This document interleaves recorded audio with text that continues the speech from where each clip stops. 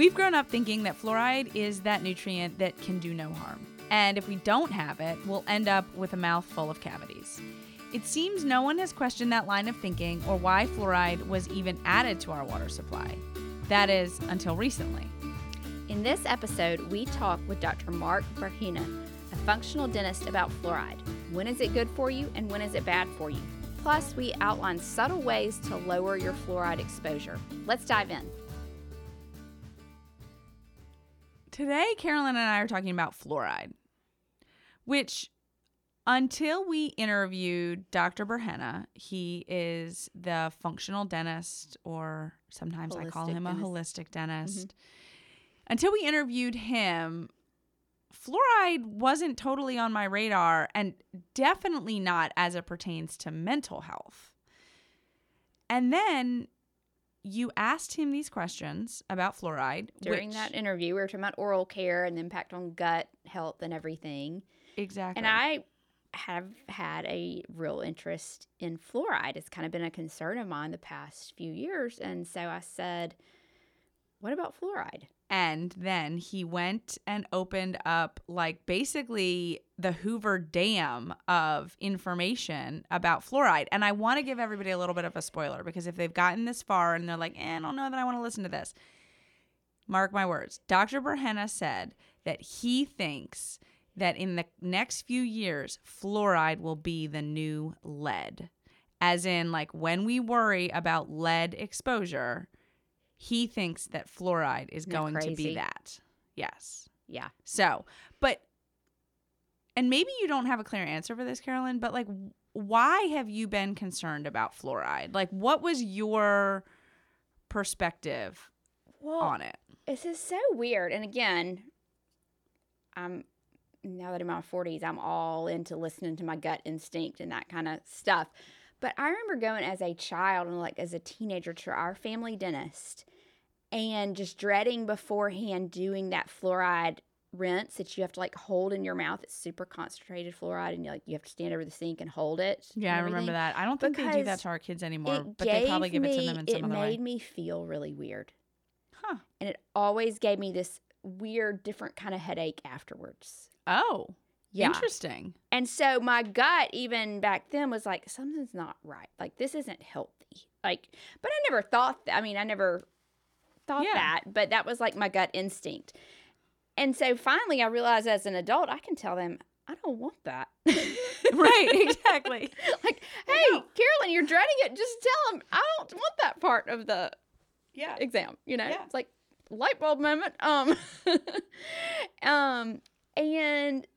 But I really didn't think that much. I thought something didn't jive with me and that particular fluoride or whatever, and I was weird and it gave me a headache. Yeah.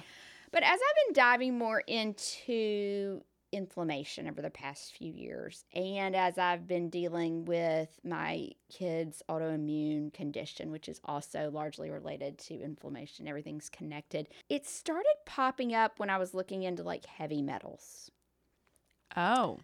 Yes. And I think this is not a exact correct way to put it, but fluoride seems to attract heavy metals, or like if there's lead pipes or metal pipes, it likes to pull those metal contaminants into the water. Interesting. Okay. And so I just started reading. I don't know. I was just started being a little leery of it. But at the same time, we've been ingrained that you have to have fluoride to prevent cavities.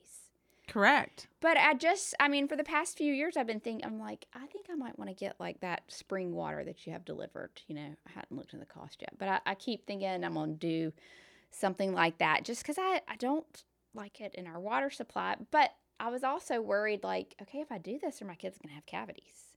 So I hadn't really done anything, but I'd just been a little leery of it. So I can't remember exactly what it was. I think it was just a combination of research and just gut feelings and just not being so sure about it anymore.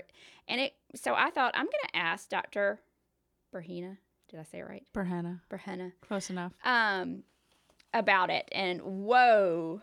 Oh, gosh. Yes. He has so much great information. Yeah. So what we're going to do is it's just a short little clip where probably about 7 minutes, but it's so fascinating. So we're going to share that where I ask him about fluoride and its safety. We're going to play that. Then we're going to come back and we're going to share just a little bit on the connections between mental health and fluoride that we found. And then we're going to give you some easy tips to reduce your fluoride exposure each day. If you want to. If you want to, but I think you're going to want to after you hear Dr. Brianna. And probably for your kids. Yeah. All right, let's play it. I know we've kept you a while, so I want to be cognizant of your time, but fluoride, can you touch on fluoride? Because I think a lot of people were under the impression that I was for years that fluoride is 110% a good thing. And is what keeps us from getting cavities. And, until a couple of years ago, I'd never heard any potential health risk other than what we learned in our nutrition undergrad about fluorosis. But they made it sound like very, very rare that could occur. Yes. You're right. Yes. It's made to be a rare condition, and it's actually 46% of the population of kids in this country get fluorosis. Wow. That's not rare, is it? No. Last time I checked. And it was on the rise for a while, and I don't know what the latest data is, but the was it the CDC or it was the EPA? One of those, whoever's in charge of fluoride in the water, EPA. Oh, EPA, actually, yeah. they lowered the amount. That was, I think, early 2000s. I think they lowered the amount of fluoride in water because there was too much and it was causing fluorosis. And remember, too much fluoride actually increases the possibility of getting more cavities. So, it's all about dose. It always has been about dose. But here's the problem with fluoride. As you said, Caroline, I mean, it just seems, first of all, it's very ubiquitous and to the point where, too much will lead to a little bit of this or a little bit of that. What they really should be saying is that it's similar to what we thought of lead and now have addressed. It causes brain damage. I mean, to the fetus. So any mom that is thinking of having a baby or is pregnant or has children that are developing up until age 15, 16, we can talk about what happens after that, but they should not be ingesting fluoride because it actually is, and there are over almost 80 studies from all over the world that pretty much agree on this fact that it affects the IQ of your child by 6 to 9 points. What? And that's a lot. That is a lot. That is a lot. I mean, if you take the bell curve and shift it 6 points this way, I think it's like an increase by 40% of people that are in the challenged category. I mean, it's terrible. Wow. I think a lot of people don't realize that they know it's a mineral maybe, but they don't realize it's a heavy metal in that category with mercury and lead. Yeah, and it also comes from, I think the big problem is that it's a toxic waste of the fertilizer industry. It comes from the top of the smokestack that has a filter on it. And it's not modified. It gets trucked over and dumped into the water. Wow. At that point, it's very carefully dosed and monitored, but I mean, it's like adding other things to our water. Really, how did that get started? Well, it was because decay was an issue, and the food industry, ironically, because the food and pesticide industry are very closely linked, there was an increase in decay when all the junk food started coming out, the cereals, remember in the 60s, Kellogg's and all these processed foods, decay was rampant and increasing. And so someone needed a quick, inexpensive solution, and it was dentistry. I mean, there was a dentist in Colorado in a small town that discovered that kids, even though they all had fluorosis, the right amount of fluorosis, it wasn't too much, they had a lower rate of decay than kids in the next town, and they both had the same diet. But there's no science behind it. It was just correlation. And then in the 60s, they started putting fluoride into our water supply, and it was a miracle, public health miracle, and it's not. We now know that this is a terrible thing and that it has to be removed. And again, it's the new lead. And all the data now is pointing to, for example, Hawaii has some of the healthiest kids, oral health-wise, cavity rates are the lowest, and they're non-fluoridated. Europe is non-fluoridated, mostly, 90%, I think. They have a lower decay rate. In fact, it's flattened. than Wow. we do. It's our diet. I mean, it's been staring at us in this whole time. I mean, the Western diet, which we are the kings of, I mean, we've produced it, we make it, and we promote it, and we ship it, and we export it. It's always been the diet. And that's, again, a root cause in the functional approach. And if that's the case, then why are we adding toxins to our water? That's what I said earlier in this episode. If you're looking at things incorrectly and not seeing the big picture, you're medicating your patients incorrectly. And turns out we're medicating our kids. But fluoride is also in toothpaste, correct? Mm-hmm. And is it Yes. in mouthwash?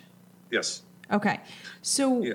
Are we just getting way too much, or we don't really need it at all? That is a very good question. And that is currently being debated in a federal court between the CDC and the FDA. EPA, I think, is involved too. And that'll be a very interesting lawsuit to follow. It started right as COVID hit. So I've been watching it, on Zoom calls, and it would be a dream of mine if we could get rid of fluoride. And you can. I mean, my grandkids, I mean, you can filter on a countertop, inexpensive filter, you can filter fluoride out of your water. My kids didn't get fluoride, my 3 daughters. They don't have cavities, and my grandkids don't get fluoride because we're filtering the water. So it's possible, but it's sad that most people aren't aware of this or will not filter their water and will be exposed to this toxin. And, it's that would be, I would probably, the day that happens, I would probably be in tears of joy. I mean, it's really, we've been looking at this incorrectly, but there are some dedicated PhDs and MDs and researchers now that have been really pushing this. And if you need more information, go to the Fluoride Action Network. I'll give you that link. They have a database of all these studies. It is overwhelming on how many studies there are that support this. Your question, Carolyn, was, are we just getting too much, or should we not get any at all? That is a really good question. I'd be more than willing just to decrease the amounts that we're getting. But here's the thing, even small amounts we're finding now are causing problems, kidney problems, heavier babies at birth. We have new studies that just came out on that. But the thing to look at is, and again, it's this lesser of two evil argument. Mm-hmm. Let's prove that fluoride has no beneficial effect. We've already done that. By ingesting it systemically, it has no beneficial effect. And then, of course, it has this terrible toxic effect. Topically, that means brushing with it, or maybe getting it at the dentist, although I have some caveats on that. That does have benefit because it's a very electronegative, as an available electron, likes to covalently bond with the demineralized 2 structure. But so does calcium. So does phosphate. These are all ions that like to bond with a positively charged surface, and makes it stronger and makes that apatite crystal formation of enamel stronger. And fluoride does that. Here's the thing, though. There's something better out there, hydroxyapatite, which is a biomimetic material. It is natural. It is what's in our enamel already. That's now available in toothpaste. It's been available in Japan for 40 years. It was developed by NASA. It's been available in Europe for at least 20 years. It's now just becoming available to the US. And that's what's in our saliva if you're eating a lot of leafy greens and foods that are high in calcium. It's already there. But if you want to put something in toothpaste that's safer and that likes to bond to the tooth surface, just like fluoride does, and when it does bond to the tooth surface, leaves a mirror-like finish rather than a little wavy finish that fluoride does when it bonds to the tooth surface, then that's what we should be using. So fluoride is being kicked out. I mean, it's being knocked down in every category. Is it good for you? No.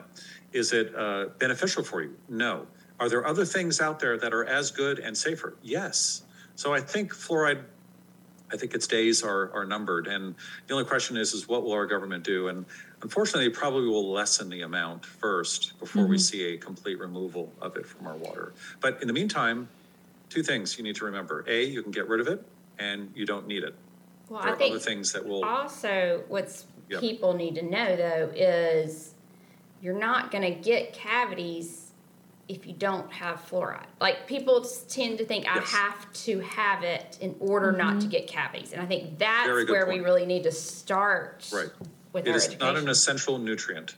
Right. Yeah. It is not an essential nutrient that is needed. We do not need fluoride anywhere in our bodies. Okay, There are fluoride. ambient levels of fluoride. In the South, a lot of the wells have higher levels of fluoride. There are maps great. that you can get on the web. You don't If have you're a drinking well. from well water, get your well water checked. So make sure you're not, your tap water could have high levels of fluoride in it. And that's up to the government. That's up to your local government to figure out. If they're adding fluoride to already high level, I mean, I'm sure they're not, but look at Flint. Look at what's happening now in Jackson. Is it Oklahoma? Where their water supply is, they're recommending you shower with your mouth closed and boil the water. Jackson, Mississippi. Yeah. Yeah. Yeah, Mississippi, right. So anyway, I mean, you cannot trust your government, unfortunately. I don't want to sound like a, neo-fascist or anything like that. I'm just saying that you really have to find out what's in your water, even if it is tap water. No, as Be careful. dietitians, we've Yeah. learned that. Yeah, absolutely. If I saw correctly, you have a list of doctors that follow more of a functional approach on your website. And again, we'll link that in show notes. Is that correct? That would be great. Okay.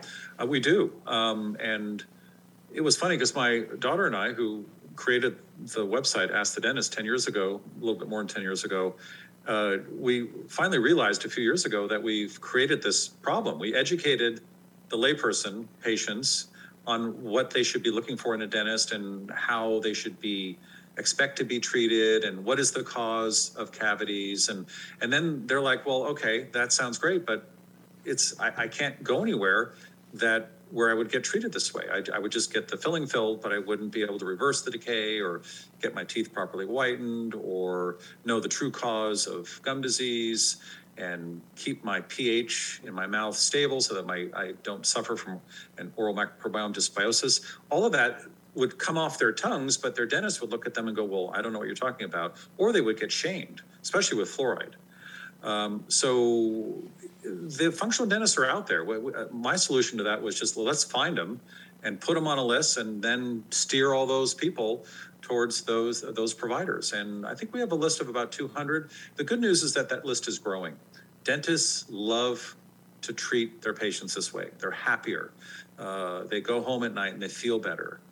They're also more immune to Wall Street and corporate dentistry, which is now taking over dentistry, just like it did with medicine 20, 30 years ago. And because the patient they don't look at a list of dentists and pick someone that's close to them. That's the corporate way of doing it. And then you're stuck with that, just like you are with our physicians, right? They actually seek someone out and then they're loyal to that dentist for life because they understand that they're getting better treatment. And in the long run, they're probably saving money as well. So I'll give you the link to that. And that is growing. And I'm in touch with a lot of these dentists. I interview them sometimes on podcasts. We just did one on the functional approach to implantology or placing implants. Wow. It's inspiring to see how they look at the patient and how you can throw an implant into the jaw. You can just spin it in there and put a crown on it. But then you get implantitis and you get some bone loss. It doesn't fit properly. The patient starts suffering from metal toxicity. That's not how you want to treat someone. You want to make sure that you're seeing the body as a whole organism. Okay, I do want to make one.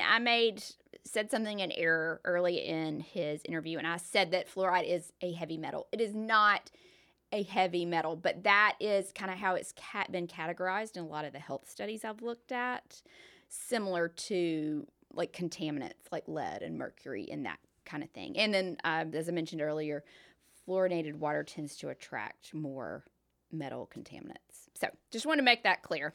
Well, and that is a major exposure. That is our probably, I don't know if it's our primary, but it is one of the biggest ways that we are exposed to fluoride is because our water has been fluoridated for so many decades. And he touched on that. And it's really interesting. Like it sounds like people didn't ask many questions. They just did it. Yeah. Like, I know the more I looked into this, and now I may have gone down too far, the rabbit hole too far, but it's almost like, like the whole medical and research community just bought into it all. Yeah. Like there were these associations, and so they just said, yeah, let's do it. And if you're not in the research scientific world, like, you can't just run with associations, like, Correct. at all. No. Like, no. that would never pass muster nowadays. Like, it would never. Yeah. So, anyway. So Dr. Berhana talked about how fluoride exposure can influence IQ, right? And it can lower IQ in kids. And there is really, really solid research around that. But the question then that you and I had was, well, what about, is there any research? And we didn't ask him because he doesn't play in the space of mental health. But we wanted to find out whether or not there were some direct, if there was research that had any type of either like association or causation or anything as it relates to mental health. And let's say this too, because our water supply is fluorinated and it's at levels that are probably higher than we need, there's the assumption that most of us are getting a good bit more than we need if we're drinking tap water. Yes. So I saw a level that it was like I think it was like, well, I can't remember the measurement. That's terrible. I think it was like just under 1, like a 0.7, 0.8 or whatever is what is recommended for dental health. But then the EPA cutoff is like less than 4. Again, not remembering the exact measurement per whatever unit, but still. Yes, it is. And you have to notify people if it gets to be 4 or above. The dental recommendation is like 0.7 or 0.8. Yeah. The EPA in water recommendation is you have to notify the public within 30 days if it gets above 4. But I also saw 2 is considered the max that children should have. For children start to have adverse effects. Yeah. And when I edit some nutrition textbooks and stuff, and so one of them really went into depth that I was doing last summer, and it's, the EPA did reduce the fluoride amount, but most cities just stuck with what they had. So from what I saw, most cities were, 1 to within that 1 to 2 range. Wow. So there are a couple reasons why fluoride in general is concerning. One is that it is believed to be able to pass through the blood-brain barrier. So there aren't many things that do that. No. But also when they can, it really... When it's good things that can pass through, it's great. Yes. When it's bad things, it's bad. It's bad, right, exactly. Like, that it's going to have that much more of an effect, right, on your brain. The other thing is that with kids, so developing brains, the research says that developing brains are a lot more susceptible to damage from fluoride than like quote unquote mature brains, so adult brains. So we have that. But then also when you look at how much fluoride our bodies can retain when we ingest it, adults retain a lot less than kids do. So statistically speaking, adults retain about 50 to 60% of what they consume. Infants and children retain 80 to 90%. So that's almost like a double whammy in the sense that like they do a better job of holding on to it, or don't do as good of a job getting rid of it, however you want to look at it. And then also their brains are much more susceptible to damage from it because their brains are still developing. Like our brains are, they've done their job. So those like three things is when I read that, I was like, oh, okay. Wow. That's like, that's a big difference. Do you ever think just maybe I should have another baby so I can start over and do it all right? Sometimes I do, I and then I remember that whole process, and I'm like, nope. Yeah, no. There's so much more I know, so much I would have done differently. I mean, but whatever. So what did you find specifically about cognition and just mental health? So definitely has an effect on like cognition and IQ especially in children, right? And we did find that study that he references. Yeah. And a 6 to 9% difference or decrease in IQ, that's pretty major. Yeah, that's a big. I mean, that's an amount that I feel like as a parent, you're like, oh wow, that can That really would make me influence change my behaviors. Yes. That is significant enough. Yes. That can be medical school or not. Oh no, it comes back to medical school. Oh, sorry. No. So, all right. There really aren't a lot of studies when you look at fluoride and mental health, like single digit studies, like less than 10. Well, I think there's just now kind of emphasis. What I was seeing is it's so focused on dental health. Nobody has really even started to think, whoa, what else could this be affecting? Right. Like this is good for teeth, but is it really good for other things? As usual, like the animal studies have a lot more significant findings. So in mice, they found that just like being exposed to fluoride during critical periods of development, so that would be like childhood, teenage years, whatever, significantly impacted the brain, cognition, and learning, but also those depressive and anxious tendencies that those mice had. And then this is a part that was really interesting to me, and also, just unfair, is that there's a difference between the genders. So in the mice, at least, they found that the males might be more impacted by fluoride exposure than the females. That's odd. Yeah. Okay, so in humans, like really not a lot of studies. There was only one that I saw that looked at anxiety and depression. They have found, here's that association kind of situation with the research.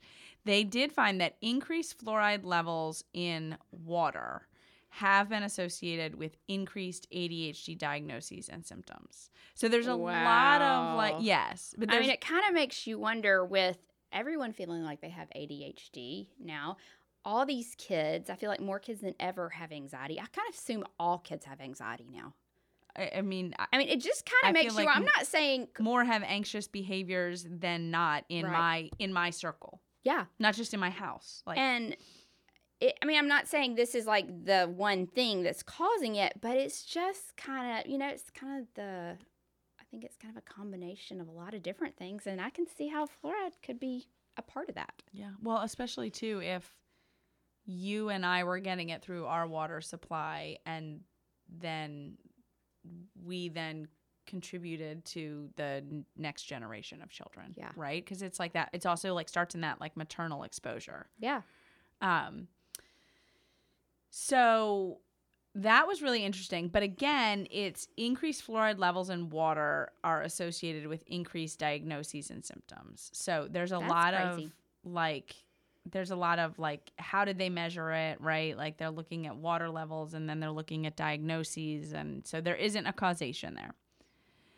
Then the other study that looked also in humans that looked at anxiety and depression, they didn't find an association between fluoride exposure and anxiety and depression-like behaviors. But what they did find was there was a significant association between fluoride levels in those adults' urine, because that's one way they can measure it, and what are called somatization behaviors. I can't say that word very well. We talked about this in a previous episode briefly, and those are kind of like these feelings of like distress or worry around physical symptoms like pain, weakness, etc. So it's almost like worry about subtle things. Exactly. Like you have some physical symptoms, some subtle physical symptoms or not subtle physical symptoms, but then you have like some worry or some anxiousness or some stress mentally around those.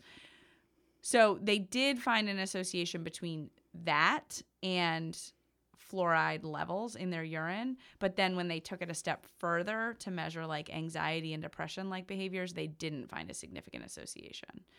So there are a lot of factors at play there. So kind of to pull it all together, in my opinion, it seems like our primary source of fluoride, assuming we don't swallow our toothpaste, our primary source of fluoride is our water. Yeah. Wouldn't you? Yeah. And so that's probably where the excess is coming from. Even if we drink a lot of bottled water, we're still getting tap water in things we cook. I mean, just produce being washed and Well, and also depends on your type of bottled water.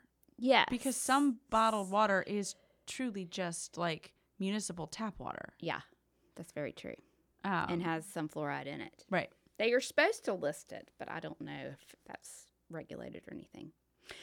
But, so let's talk about a few things you can do to reduce your fluoride exposure if you choose to. Yes. If you feel compelled. If you feel so compelled. Which, truthfully, after all of this, like, I feel more compelled in my children than I do in myself. Yeah.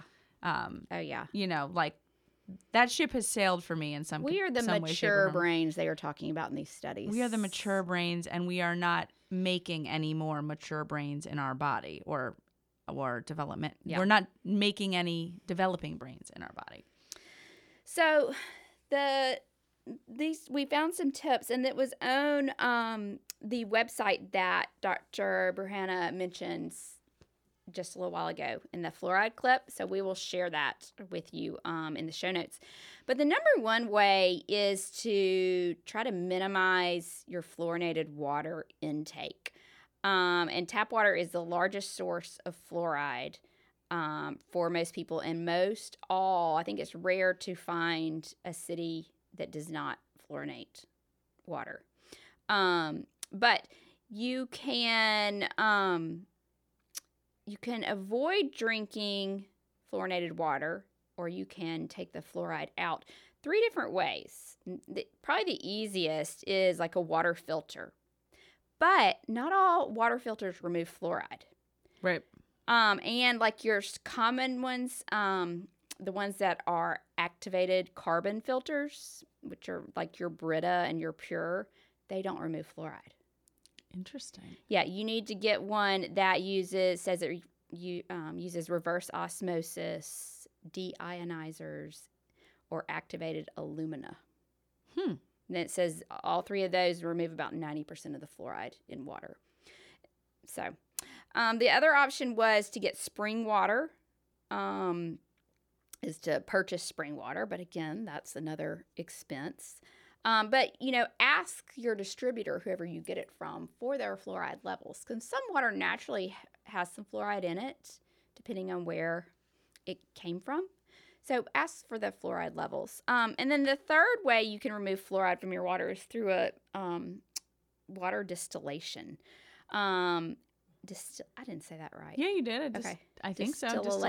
Distillation unit? You can buy that. It says, I've never seen one. I'm going to have to look for this. But it says it works. You can sit it on your counter. It's like a little unit. And you put your tap water in it. It says small countertop units cost as little as $200, while large units exceed $1,000. But they distill the water. We're going to have to check into that. Yeah. I definitely want to check into it. And I'm curious if some of the water filters that I'm familiar with, like a Berkey, if it counts as, being like if it would be one of those filters that actually removes some of the fluoride. You just assume like buying a water filter or drinking filtered water, you're doing great. Right. But I never stopped to think, okay, what is this getting out? What is it not? Yeah, like what's in my refrigerator? Yeah. Yeah. Okay. I have a gut feeling about the water in my refrigerator. We don't drink it anymore. And we won't use anyway. Okay, other tip. So the main thing you can do is get fluoride out of your water. And you can use those 3 ways. Second, don't let your kids swallow toothpaste. I mean, that's easier than said than done. And it even said there are now some fluoride toothpaste in like fun flavors like bubble gum and stuff. A lot of your kids' toothpaste, the early ones don't have fluoride. Right. But then now there's some like middle-aged kid toothpaste that do have fluoride, and they're like watermelon and bubble gum. And they said, really don't buy those because of the flavors they're even more tempted to swallow. them. Mhm. Oh gosh. Yeah. Yeah, I've probably inadvertently really exposed my children to too much fluoride Yeah. via toothpaste. Number 3, I felt so validated. Do not, it says not in capital letters, get the fluoride gel treatments at the dentist. It says these are only recommended for patients at very high risk of cavities, but dentists continue to apply them. And like I mentioned, it requires you to clamp down on a tray, usually for about 4 minutes, of super concentrated fluoride gel. But what I remember too is like your salivary glands just start going. Oh, you yeah. know? It's horrible. Ugh. Yeah. And so it's impossible to not swallow some of that gel during those 4 minutes. Right. And it's super concentrated. Which means you're then swallowing a whole boatload of fluoride. Yeah. 2 other ones that I'd never really thought about. It says eat fresh food, not processed, and when you can, organic. It says when water's fluorinated, it's not just the water that's fluorinated, but all beverages and foods that are made with that water. And so the more processed a food is, the more fluoride it likely has, which is kind of... That's interesting. Yeah. And then this one was really interesting. It said buy organic grape juice and organic wine. And it said in the United States, a lot of the vineyards use a fluoride pesticide on their grapes. And so the levels of fluoride in U.S. grape juice and wine, particularly white grape juice and white wine, are higher than normal. Holy cow. Yeah. But so they're I lower. like this though, or purchase a European brand. Yes. So it said if you do it buy organic, but it said you can purchase a European brand. I like it. Yeah. Those Yeah. are great tips though. I mean, they're not hard. They're like fairly, I feel like, common, an everyday thing that you can do. They also fall in line with just, I mean, maybe with the exception of the organic grape juice and organic wine, like they, and the not fluoride gel. They really are like good, just healthy habits. Yeah. And remember what he said in the interview, topical is okay. So Right. don't freak out about not getting enough, about cutting out all this fluoride in your diet and water.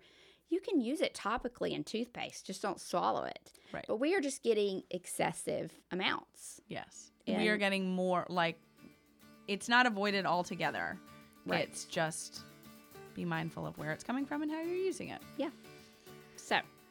So, well, here's another thing for me to just, ruminate on and freak myself out about. But I will say it one more time and then I will shut up, is that it's definitely something that I will be more mindful of in my kids now than I ever have before. I think I'm more motivated to get a water filter or to start getting spring water.